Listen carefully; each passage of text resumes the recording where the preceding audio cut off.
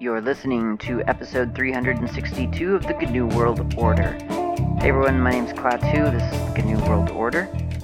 We're going to be talking about the packages that ship by default on Slackware, which is what we've been doing for the past year, I think. Packages up on the docket today are Gutenprint, HP-lib, and probably most excitingly HTOP. I say most exciting because compared to printer drivers, I think HTOP is pretty exciting. But frankly, HTOP is just kind of exciting anyway, so there was probably no need to qualify that. Anyway, let's talk about Gutenprint. It is worth mentioning, I think, even though it is just a printer driver, but it's worth mentioning for its historical context, if nothing else, which the website, its official website, kind of hints towards. So it's called, the URL is gimp-print.sourceforge.net, which, as you can imagine, sort of betrays its history. It used to be a print plugin and Ghostscript driver for GIMP.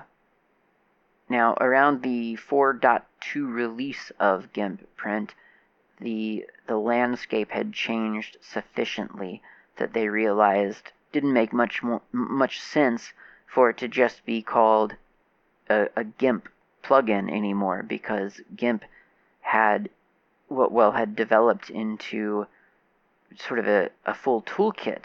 The GTK toolkit was the GIMP toolkit originally, and that got used for GNOME, the desktop.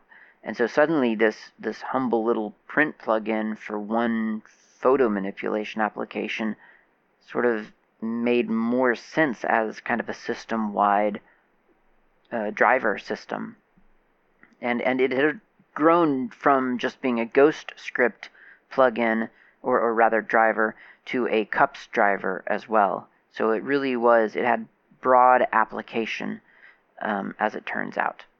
So Gutenprint, as it's called today, is a driver set for Canon, Epson, Lexmark, Sony, Olympus, and PCL printers for use with CUPS and, of course, GIMP.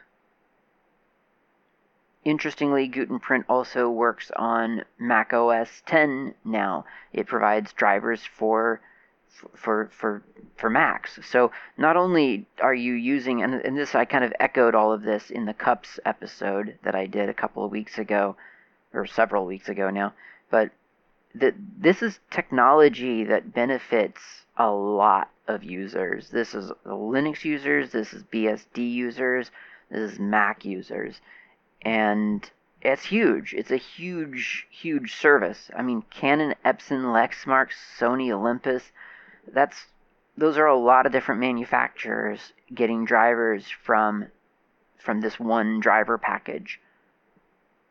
Now, what is a driver? Well, drivers, of course, it's the software that helps, or that provides an interface for you between your computer and some piece of hardware. So we know that if we plug in a piece of hardware into Linux, the computer knows that something got plugged in. We can see that with UDEV admin. You can monitor UDEV input and output. You'll see the event, the kernel event, when you plug in let's say a USB printer. Not a big deal. But the computer doesn't necessarily know what to do with that piece of hardware. It could be a printer, it could be a scanner, it could be a digital camera, it could be a microphone. Computer doesn't really know. Now, on most Linux distributions that you and I are using, certainly Slackware, the detection of what kind of device what that is and what kind of driver is needed for it is pretty simple. It has a lot of helper processes around it.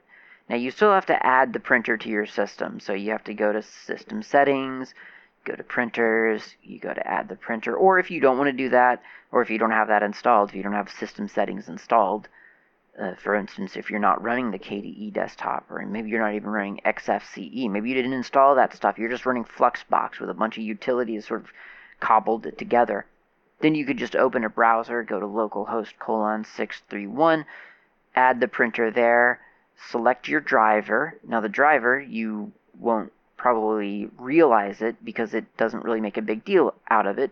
But if it's, for instance, an Epson printer, then when you select the driver that you want to use with that printer, you're selecting a Gutenprint driver.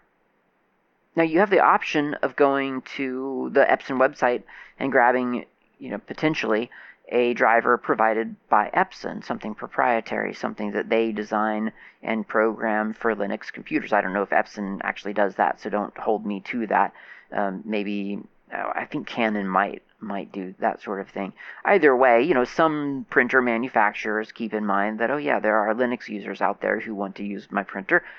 I'll do a driver for them and release it to them. But they don't necessarily do that as open source. They just give you the printer driver that you can install, and that's very nice, and it makes sure that you can use hardware that you purchased. And I think that's sort of the bare minimum, right? They should, if not open their driver code, then they should at least provide the driver code for hardware that someone has spent money on. I think that is the absolute bare minimum of a hardware manufacturer.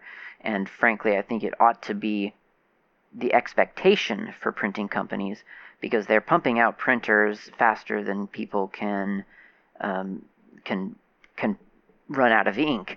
And so if they had to slow that production down a little bit to actually maintain and support those devices, I think that would be a benefit to everyone in lots of different ways. But you'll hear stories about differences between proprietary drivers and open source drivers. I certainly have experienced it myself at an old job. We had Linux workstations. Some people, I think the people who just sort of, the people who got their computer and just sort of started using it as is, I believe they had a proprietary printer driver installed for the Office printer. And it worked fine, but I think I could be getting my story sort of reversed or whatever, but if I recall correctly, the Office printer on these computers that were using the proprietary driver were sort of like almost obligated to print a cover page with everything that the person printed. And I don't know what it was or why that was, but everything that someone printed, even if it was just one page, there would be 2 pages that would get spit out. One would be this cover page with, I think, like their IP address and maybe their computer name or something and the brand of the computer. And then there would be the thing that they actually printed. It was a really, really weird system, and no one could figure out how to turn that off. And for the longest time, I didn't know what people were talking about because it had never happened to me. And it turns out there was a pretty good set of users there who that didn't happen to. And the thing that we finally sort of started figuring out was that the people who weren't suffering from the cover page quote-unquote feature were the people who had installed the open source drivers for the Office printer. So the Gutenberg or the Fumatic probably printer set, the printer driver set. So we weren't getting the cover page, and the proprietary driver users were getting the cover page, couldn't figure out how to turn it off because my best guess is that the printer manufacturer, which I want to say was Ricoh. I could be wrong, though. It could have been anybody. But I want to say that the company released Linux drivers and just kind of forgot to provide a switch, an off switch for this cover page quote-unquote feature. And the open source drivers, probably the developers probably didn't have any way of even knowing that that was a thing. They just didn't know that there was a cover page feature maybe, and they just never got around to including that in the driver, and so it was never a thing for us. And I'm sure there are variations of that story, and I'm sure there are some times where the proprietary driver has extra actual features that the open source one doesn't, and so on. So I'm not saying that necessarily only the open source driver, or that all open source printer drivers are superior to proprietary printer drivers. I mean, philosophically, of course, they are, but in terms of usability and feature for feature comparisons, I don't know how it would all sort of fall out on average. But that's why sometimes the same printer on the same OS could feasibly have a different set of options. One of those reasons is that the printer driver itself would be different. Same hardware, same computer, but that little bit of code that tells it what the other can do is different. Now, you might not see this as much with a company that steps in and helps developers or even develops themselves open source drivers for their own hardware. But that would be weird. Who would possibly do that? Hey, that's a great segue to HP Lip. HP Lip is Hewlett-Packard's Linux imaging and printing system. And you can find more information about that at developers.hp.com/hp-linux-imaging-and-printing. This is a pretty good website. It provides a lot of, well, it certainly provides a lot of documentation about what they're offering. And what they are offering is a bunch of open source drivers for a bunch of Hewlett-Packard printers. In fact, I'm using it on my printer, which I got for free from a local office. Used to be local. I moved. It's no longer local. But they were giving away an HP LaserJet, and I found out about that and grabbed it up, and it works perfectly. It's got a network connection and a USB connection, so I can use it either over a network or just directly through USB. And HP Lip provides the drivers.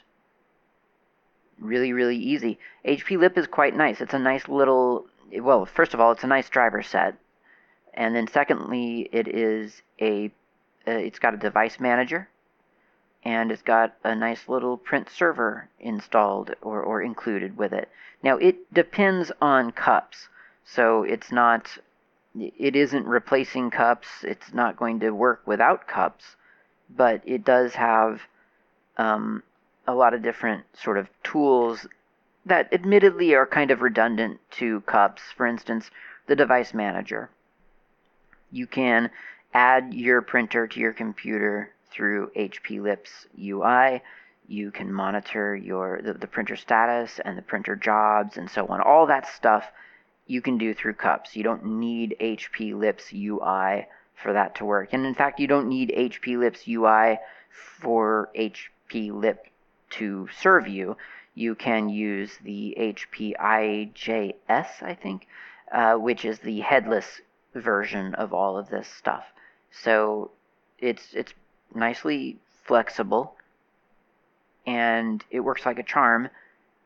And if you don't have system settings of any kind, like I said, like if you're not using KDE or XFCE on Slackware or GNOME on something else, then HP Lip is kind of a nice fallback, because sure, you won't be able to maybe add the printer through a system setting panel because you don't have it, but you could always just launch HP Lip and do it through there. Now, you could also just do it through cups. That's true as well, so you could just do it through the web UI. However, HP Lip exists. It's there. It's an option if you want it. It is nice to have. I think in a lot of instances in open source, like a lot of times I think, oh, there's too many different ways to do this one thing. Why don't we just settle on one thing? Well, sometimes, though, you do kind of want a couple of different things because, I don't know, why not? I mean, choice is one of the things about open source. So knowing that we have an HP Lip option, should we be sort of unhappy with the cups option, or it's just not working for us today, or whatever the case may be, it's kind of nice to have that additional interface just in case you either want it or you like it more, or whatever you're thinking. Okay, so that's HP Lip, that's Gutenprint. Let's get some coffee, and then let's talk about HTOP.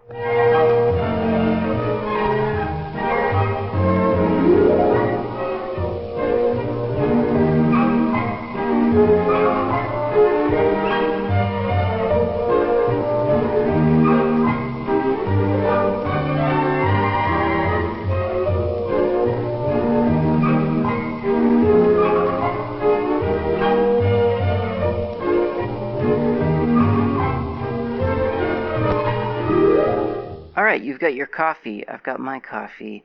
Time for HTOP. HTOP is, well, I mean, it's the replacement for top, honestly.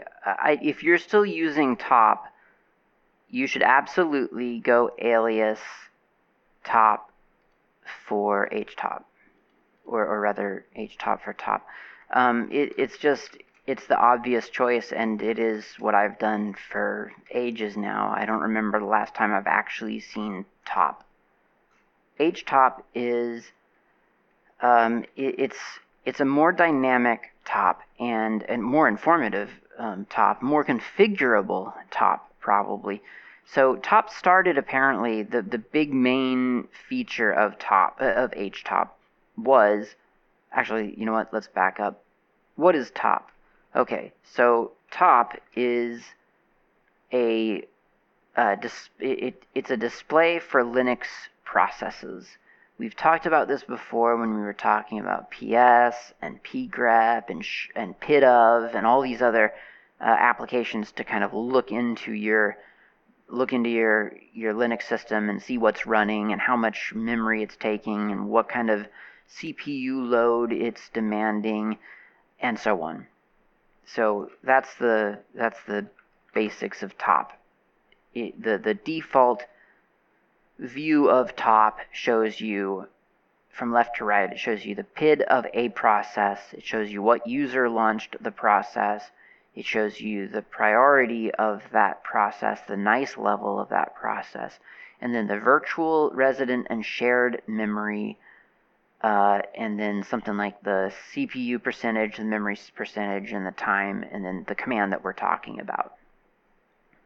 And that's great. It's a good little display, but it is kind of what it is. And at the time, it was a static display, apparently. This is a little bit before my time with Linux, just about 2 years. So I'm not speaking from experience again. But HTOP at the time, back in I think 2004-ish, came out. It was a top replacement that scrolled. That was the big exciting feature. It scrolled on screen. So it would show you the processes, but it would change as the state of processes changed.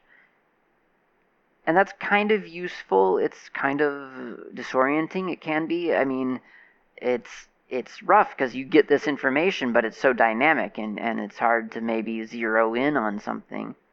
And I think arguably that's a big drawback of top itself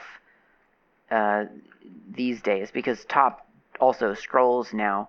So you can launch it and then you'll see that the processes are running and something will suddenly jump up to the top because now it's the top of the top, and it can be a little bit disorienting. But I mean, certainly it's more accurate than just taking a snapshot of a system when you pressed return, just when you pressed or when you typed in the command. So HTOP is the big exciting feature of it was that it scrolled. But now we have that feature elsewhere. It's not quite as exciting, I don't think, and that's okay. Except that it is. It really is exciting. So here's what else it offers. First of all, it offers some pretty colored graphs up at the top. So it shows you all the processors that you have, the CPU cores that you've got available, and how taxed they are. So you get a little bit of a CPU meter for free up at the top of HTOP. You also get the same kind of information for your memory usage and your swap usage. And again, it's these little colored bar graphs that are, you know, quite visual. I mean, it's kind of nice because you really get kind of a feel for exactly what your system is up against. It also gives you a little bit of a summary, you know, it gives you the uptime, the load average, and how many tasks are being run and so on. And then you get down to the bottom half, or I guess the bottom 3/4, and it's really by design, very much by default at least, a top reimplementation. It's the same columns: PID, user, priority, nice, level, vert, resident, shared, CPU, memory, time, and command. So it is exactly the same as top. It's got a little bit more color going on if you want it, and it shows you all the same information, and as that information changes, it moves everything around, so it's dynamic, and that's what it is. But I mean, and frankly, that's kind of enough. Like that difference in itself, I think, is kind of is worth using htop over top. It's not a huge difference, but it's difference enough to make it just a little bit friendlier than the sort of the, not static, but kind of the almost information overload of top. This is a very slightly easier to parse. But there's also a lot more you can do here, and the thing that kind of sold me on this originally was F6. F6 is the sort function, and that lets you sort the listing by a different thing. So, for instance, by default, I think it is sorted by the percentage of CPU usage. I think that's the default, or maybe that's just my default. But if I go to F6, then I could change it from %_CPU to %_memory. And now the column memory percent is highlighted, and it shows me all of these processes, again, sorted by memory from, I think, low to high. Nope, high to low. Okay. Yeah, high to low. Okay, that's fine. So yeah, that's kind of nice. And F6, you could also do it by the PID number. So you see the PIDs in that is low to high. So you see 1 here is init, and you get all the stats on it. And then the next one registered is 324 and 463 and so on. F6 again, and you could do, I guess, sort it by command. So that way you get all of the commands grouped together regardless of what numbers they're throwing at you, and that's quite nice. So that's what sold it for me. I thought, well, the ability to sort just seems like a really intelligent design. That seems really nice. Now, I'm not saying there's no way to do that with top. You can do some pretty cool things with top. For instance, sort. You can do -O to specify the name of the field on which tasks will be sorted, independent of what's reflected in any kind of configuration file. So you could change top either in a config or with an option to change the sort preference. But to be able to do to do that from just within the interface, I think is pretty cool. And I'm not saying that there's no way to do these things necessarily from within top to some degree. For instance, you could do a U if you're in top. Press U, and then it tells you, okay, well, which user do you want to sort by? And then you could do, okay, well, Klaatu, and hit return, and then it sorts everything by that, and so on. So there are ways to do certain things within top. It's not necessarily as obvious or as menu-driven, certainly, but there's more to top than some people realize. I will say that. But there's a lot more to htop at all. So F6, really cool. Another cool one that kind of sold me on it, I'm just kind of going through these features in the order that I personally discovered them, frankly. But another one is F3, and that is search. And that's quite useful because, again, maybe you don't know exactly what you want to sort by, but you do know the thing that you want to find. And so F3 will take you exactly to the thing that you want information about, which can be really, really useful when troubleshooting or when just kind of learning about your system. What kind of resources are you using when you're running this or that?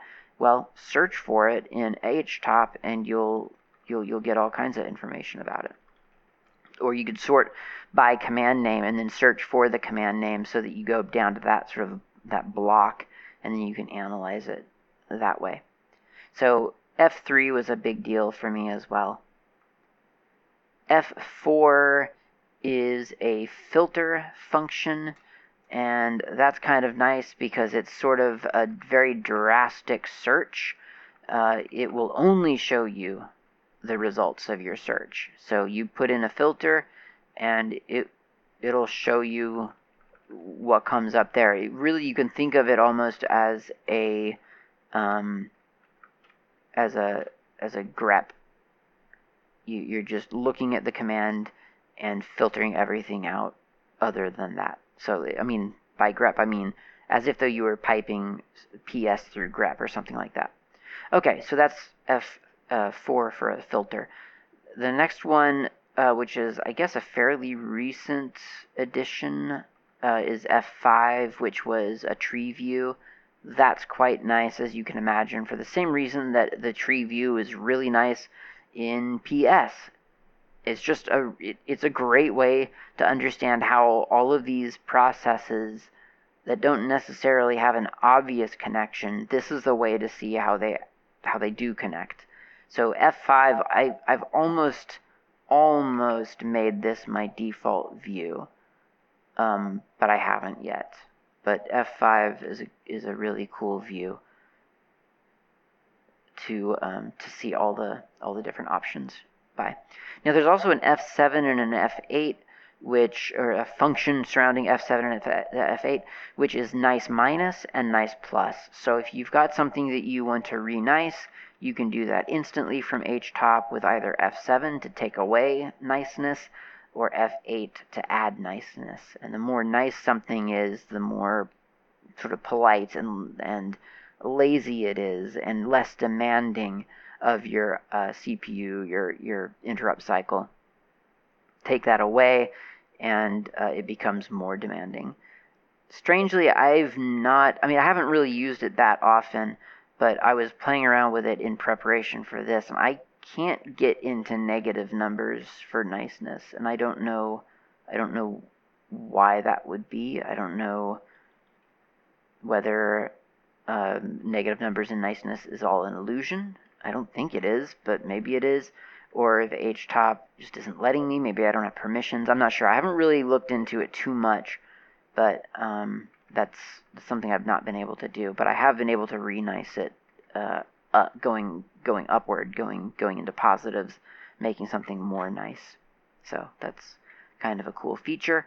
Although, like I said, I haven't actually had the occasion to actually use it. You can kill something from HTOP with an F9. That's probably useful. It makes it a little bit more like a quote-unquote task manager, which, I mean, arguably is what it is anyway, but I think being able to kill something from a list of all processes, I think that is kind of an expectation of most people. And then finally, the one that I wanted to really kind of talk about here is F2, which is the setup. And a lot of people don't realize that HTOP is really quite configurable. There's a lot of options here that most of us, I think, end up ignoring just because we don't think to go to the setup screen. HTOP itself is usually, informative enough that you don't have to sort of drill down and find more information. But yeah, it is kind of nice. So one of the things, for instance, is your meters. Those are the things that I was talking about earlier, where it was the CPU bar graph, the different cores. You got the memory and the swap bar graph, and so on. Well, you can actually add stuff to that. So you can do, you have two columns to play with. You have left column and right column. And in the left column, the default is half of the CPUs. So CPUs 1 out of 2, bar graph, and then memory bar, and then swap bar. But you can do more. You can add something to the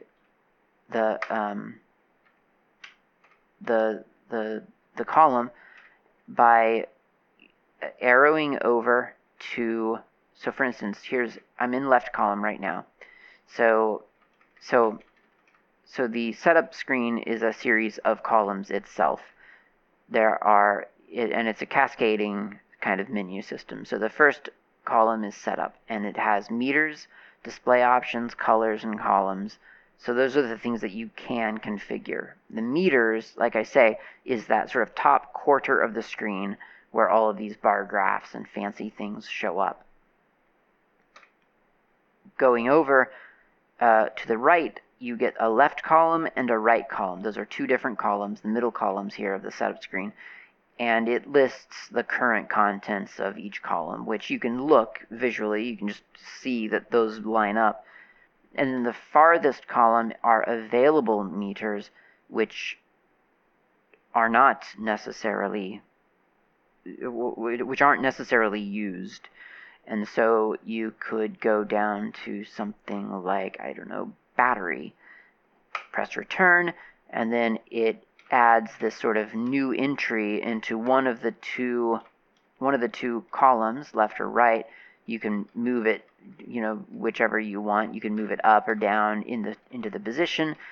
And then if you want that added, then you can confirm with enter or delete, I think, to cancel. So there's a bunch of stuff available. There's a clock, there's a load average, there's, let's see, task counter, well, that's already there. Host name, CPU, different configurations, like the first half of the list, the second half of the list, the first half in a shorter column, and the second half in the shorter column, CPU average, or just each CPU individually, a blank space. You can really configure this thing in a very, very cool way. It's worth playing around with if you think that those meters could be more useful for you. Quite possibly you may be able to do that. You might be able to reconfigure it for yourself in a way that you would find more useful. So you should check that out. Okay, so other options that you have aside from meters are display options. And that's kind of nice. It gives you a good smattering of different options. You've got, for instance, you can default to the tree view, which, as I've said, I've very nearly given over to, but I haven't quite taken that leap yet. You've got the ability to shadow other users' processes. You can hide userland process threads, display threads in a different color, give detailed CPU time, so system I/O wait, hard IRQ, soft IRQ, and so on. You can count CPUs from 0 instead of 1. That's kind of nice. In fact, you know what? I think I'm going to do that. That's easy. Update process names on every refresh, add guest time and CPU meter, percentage, and so on. You also have a different color themes that you can use. There's the default, which I think is Black Knight. I think that's the one. But then there's monochromatic, which is great. That shows you a different view of those meters, for instance. So you get kind of, rather than the green being sort of the standard level with the red being the maximum edge of that, you have asterisks for the edge and hash for the standard. So that's kind of nice for people to whom colors don't mean as much. You got black and white if you just want, or black on white rather, if you want, if you don't do the whole dark theme. You've got a light terminal so that no matter, it's not enforcing the white background, but maybe if you already have your own pale background, that's much too dark for me, like the actual text against black, that doesn't work.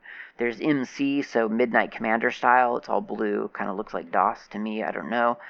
Black Knight, which is just kind of black, and then there's Broken Gray, which is kind of like Black Knight, but with a little bit of a lighter highlights, I think. So that's nice. I don't know where those color themes come from. I don't know if it's easy to install new ones. I've never really looked into it, but it is quite nice.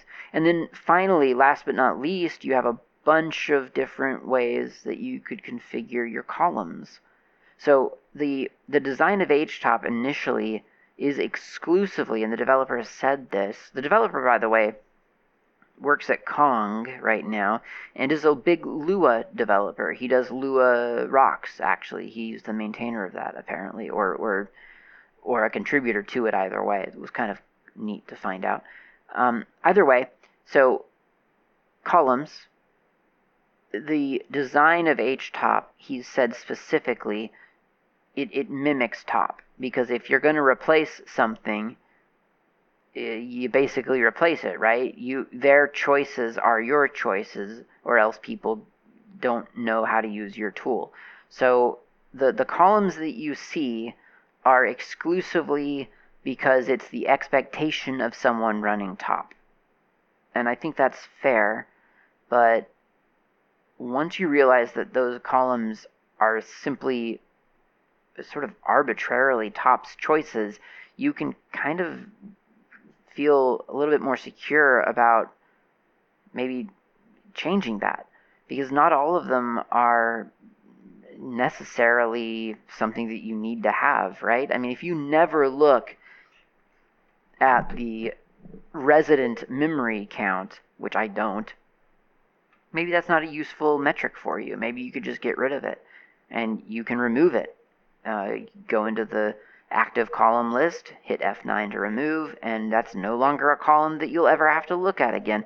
And you could replace it with other stuff. There's, I don't know, probably about 30 different choices for you to replace or to, for a column. There's all kinds of information. I mean, and it's up to you as to what you actually care about, obviously, and it may not be something that you even want to add. Maybe you just want to remove columns and kind of give yourself just less information to stare at and just really be able to focus on the stuff that you need to know. Up to you, but it is one of those things where I feel like a lot of people don't realize that their HTOP doesn't have to look like top as much. It only has to look like top as much as you want it to look like top. You can move away from that. And I mean, there are dozens of columns, well, not dozens, but there are lots of columns in top that I never look at. They're filler. And frankly, it can be a lot easier to look at this thing if you have a little bit less filler. I mean, frankly, I don't know that the resident size or even the shared memory, I just don't know that that's information that I really care about, because honestly, on my main system, on my Slackware box, I have 24 gigs of memory, and if something's eating up 24 gigs of memory, then I'll know it. I'll know what's going on. I can't imagine something eating up that much memory without me realizing it. Virtual memory, yeah, that seems a little kind of interesting to look at, but all the other stuff I'm not sure that I really care about. And certainly the percentage of memory, typically I'm not convinced. Well, from what I've heard from the developer, that no one really understands how that's calculated anyway, and he just stole the calculation from top simply because he wanted his application to be to mirror what people saw in top. so that people didn't question sort of the validity of HTOP because it differed from TOP. Such was the sort of stranglehold that TOP had on everyone's process monitoring list. Like that's what everyone was used to, and so that's what HTOP kind of just had to match before people could defect over to HTOP. And I'm sold on HTOP. I don't remember, like I said, I don't remember the last time I looked at TOP. I don't think I need it. I'm happy to switch to HTOP. I think I'm not going to say it's far and above like a superior tool. I'm just saying it's just nice enough. It's just better enough to make it worth switching to, and I don't see any drawbacks. I really don't. So that's HTOP. It's a really, really nice process manager or process monitor, and it's worth taking a look at. And I would probably even go so far as to say that I should probably eventually just remove TOP from my system because I don't see the point.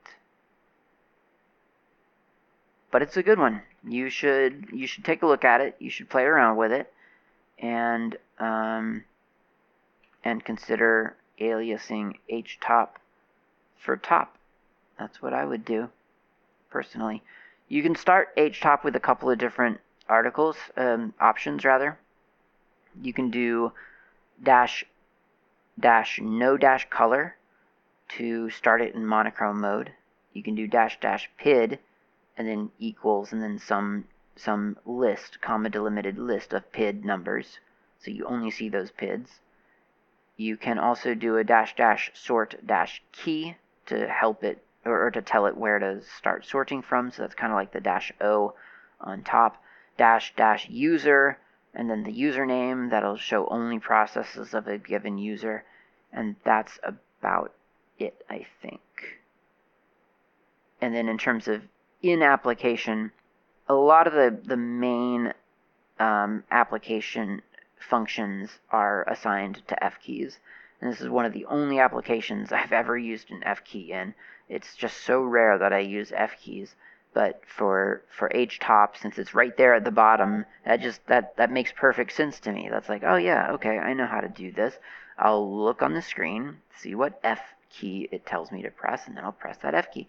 Still don't quite get it. I don't know why people don't just use letters like on the keyboard. I still don't understand function keys, but it's there, it's on the screen, it's easy to remember that way, and it's easy to sort of correspond between the keyboard and the screen, so I do use it in HTOP. That's about it for that, I think. You should check out HTOP. There's a really good there's a good website for this. Well, I mean, specifically, it's the HTOP website. So go to hisham.hm, and that is the homepage of HTOP. There's a really nice little lightning talk by the author talking about some of the features of HTOP and some of the newer features like these I/O process monitors, which I don't really, I don't need that kind of level of detail in any process monitoring that I do, at least not yet. But for some systems, I'm sure that's quite important. So yeah, it's a good little website. It's got some good little FAQs. So if you're really curious about some of the choices made on HTOP, then by all means check it out. And I think it is important and interesting to look at the alternative of something as time-honored and kind of taken for granted as TOP is. I think most of us, we know TOP, but we only know it in the sense that it's always been there. It doesn't necessarily mean we know it because we love it or because we've used it in any specific way. It's the thing that you do to go see if there's, I don't know, a zombie process happening or something like that. You don't really know the details of the application. HTOP, I think, makes it easy to discover more detail about HTOP. I think HTOP makes it easy to customize your experience. Every time you go to some application for some information, that information you should be able to configure that application to make sure that that information comes up first. If that's the reason you're always going there, why not configure it to serve you? And that's largely what HTOP makes it easy to do. So I think it's worth looking at. And I think that's about everything I have to say about HTOP, or HPLIP, or Gutenprint. So thanks for listening. I will talk to you next time. Have a great week.